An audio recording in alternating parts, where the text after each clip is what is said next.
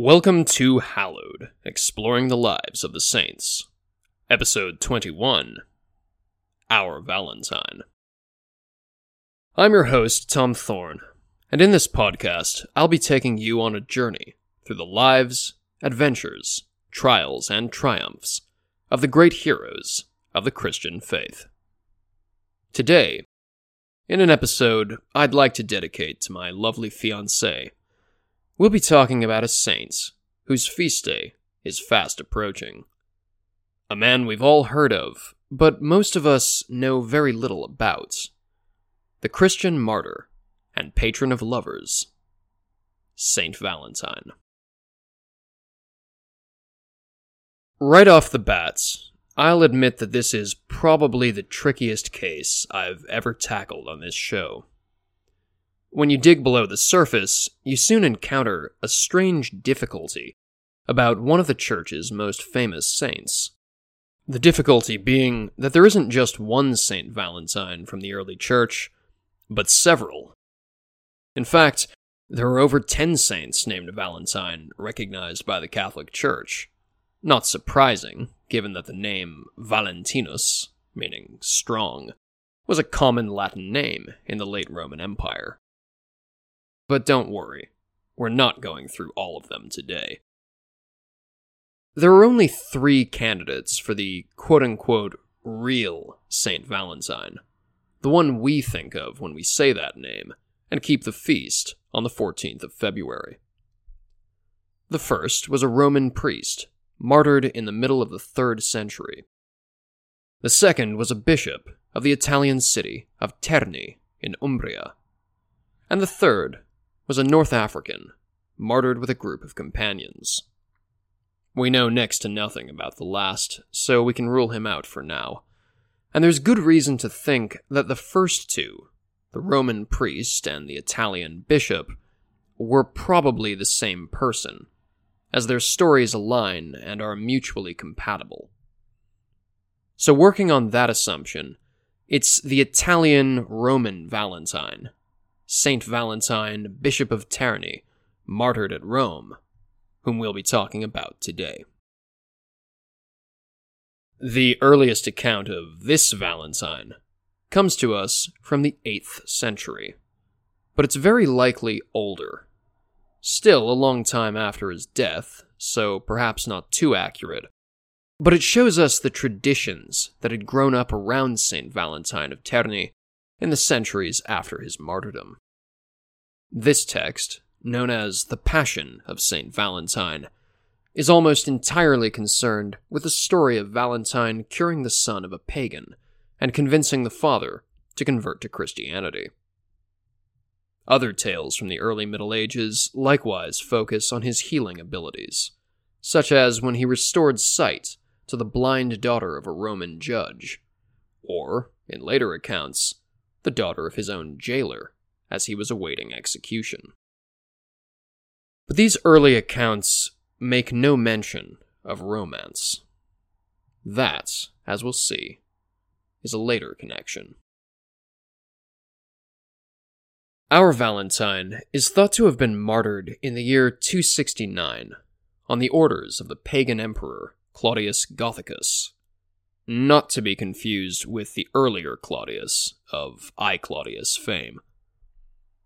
Other tales give us slightly different dates, but it was definitely sometime in the middle of the 3rd century. The backdrop was the chaos of the 3rd century, when the Roman Empire was being torn apart by civil wars, plagues, and barbarian invasions.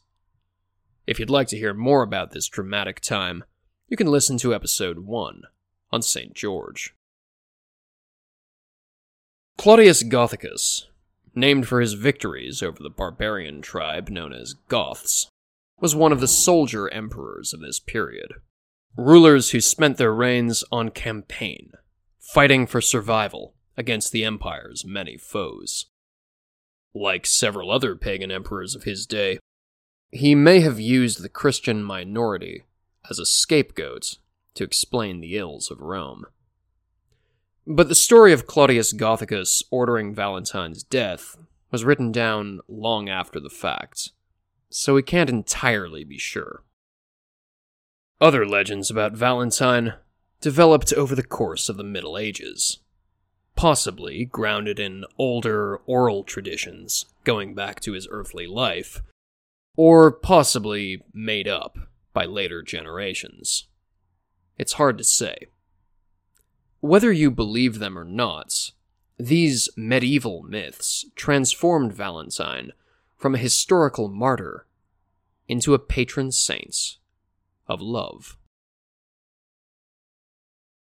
The most important of these is the story that Valentine performed secret weddings for Christians who would otherwise have been drafted into the Roman army. For most of the empire's history, soldiers had been forbidden from marrying, as the emperors feared that married soldiers would not be loyal to the army alone. By the 3rd century, this custom, along with many other aspects of military discipline, had been abandoned. So I'm not sure that this story makes a lot of sense historically. All the same, according to this medieval tale, Valentine was caught performing secret marriages and dragged before Claudius Gothicus. The emperor was initially willing to let him go, but when Valentine tried to convert him to Christianity, the emperor flew into a rage and had him beaten to death before the Flaminian Gates on the northern outskirts of Rome. Whether or not it was true, the site had become associated with Valentine by the medieval period, with the gate itself being renamed in the saint's honor. Today, it's known as the Porta del Popolo, the People's Gate. A variation on this story says that when Valentine was performing these marriages, he would give the couples pieces of parchment in the shapes of hearts as tokens of their holy vows. It's tempting to consider this the origin of the Valentine's Day heart, but the story is so late that, again, we can't say for sure. I think it's more likely that these stories casting Valentine as the patron of lovers were written after his feast day had become a festival of love. That is, in the late Middle Ages. St. Valentine's Day has been tied to romance since at least the 14th century, when medieval Christians began to treat it as a chance to celebrate their lovers with letters and poems. Our first example is a 14th century poem called The Parliament of Fowls by Geoffrey Chaucer, author of the more famous Canterbury Tales, which uses the courtship of birds around St. Valentine's Day as an allegory for human lovers. Here's an excerpt, translated into modern English by A.S. Klein. Quote, "For this was on St. Valentine's Day, when every fowl comes there his mate to take, of every species that men know, I say, and then so huge a crowd did they make, that earth and sea and tree and every lake was so full, that there was scarcely space for me to stand, so full was all the place." End quote. One of the first surviving Valentine letters comes down to us from the 15th century, written by an English gentlewoman named Marjorie Brews to her fiancé, John Paston. Here's the full letter, translated into modern English, with some old-fashioned phrasing, by the British Library. Quote, "Unto my right well-beloved Valentine, John Paston, squire, be this bill delivered. Right reverent and worshipful, and my right well-beloved Valentine, I recommend me unto you full-heartedly, desiring to hear of your welfare, which I beseech Almighty God long for to preserve unto his pleasure and your heart's desire. And if it pleases you to hear of my welfare, I am not in good health of body nor of hearts, nor shall I be, till I hear from you. For there knows no creature what pain that I endure, and even on the pain of death I would reveal no more. And my lady, my mother, hath laboured the matter to my father full diligently, but she can no more get than you already know of, for which God knoweth that I am full sorry. But if you love me, as I trust verily that you do, you will not leave me, therefore. For even if you had not half the livelihood that you have, for to do the greatest labour that any woman alive might, I would not forsake you. And if you command me to keep me true wherever I go, indeed I will do all my might, you to love, and never anyone else. And if my friends say that I do amiss, they shall not stop me from doing so. My heart me bids, evermore to love you truly over all earthly things. And if they be never so angry, I trust it shall be better in time coming. No more to you at this time, but the Holy Trinity have you in keeping. And I beseech you that this bill be not seen by any non-earthly creature, save only yourself. And this letter was written at Topcroft with a full heavy hearts, by your own Marjorie Bruce. End quotes. Show that to anyone who says people in the past never married for love. Incidentally, John and Marjorie Paston's son, William, would grow up to be a courtier in the reign of Henry VIII, attending the king's famous meeting with Francis I of France near Calais on the Field of Cloth of Gold in 1520. But that's just an aside for the Tudor fans among you. By now, we've seen enough to correct a mistaken belief that you may have heard about Valentine's Day. The idea that it evolved out of the pagan festival of Lupercalia. For those not obsessed with ancient history, Lupercalia was a Roman fertility festival held in mid-February to mark the turn of spring.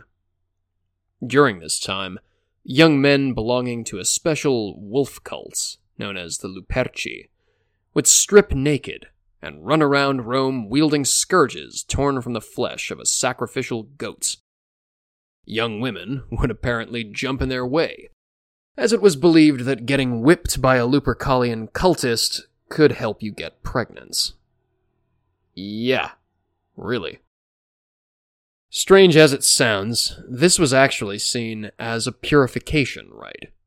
In fact, the name of the month, February, comes from the Latin for purging. It was basically a weird form of spring cleaning, as we'd now say. Anyway, the festival of Lupercalia persisted for about a century after the conversion of the Roman Empire to Christianity. Both church and civil authorities made many attempts to suppress these pagan superstitions, and by the late 5th century, that is, by the time the empire had fallen, they had largely succeeded, as shown in the works of Pope Saint Gelasius I. Gone were the sacrifices and scourgings of the old Lupercalia. All that remained by Gelasius' day were a bunch of young men stripping naked and running through the streets singing bawdry songs.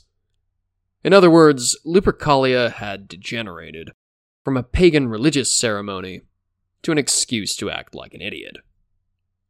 Even that was too much for the Pope, of course, who forbade Christians from taking part in these acts of what we now call public indecency.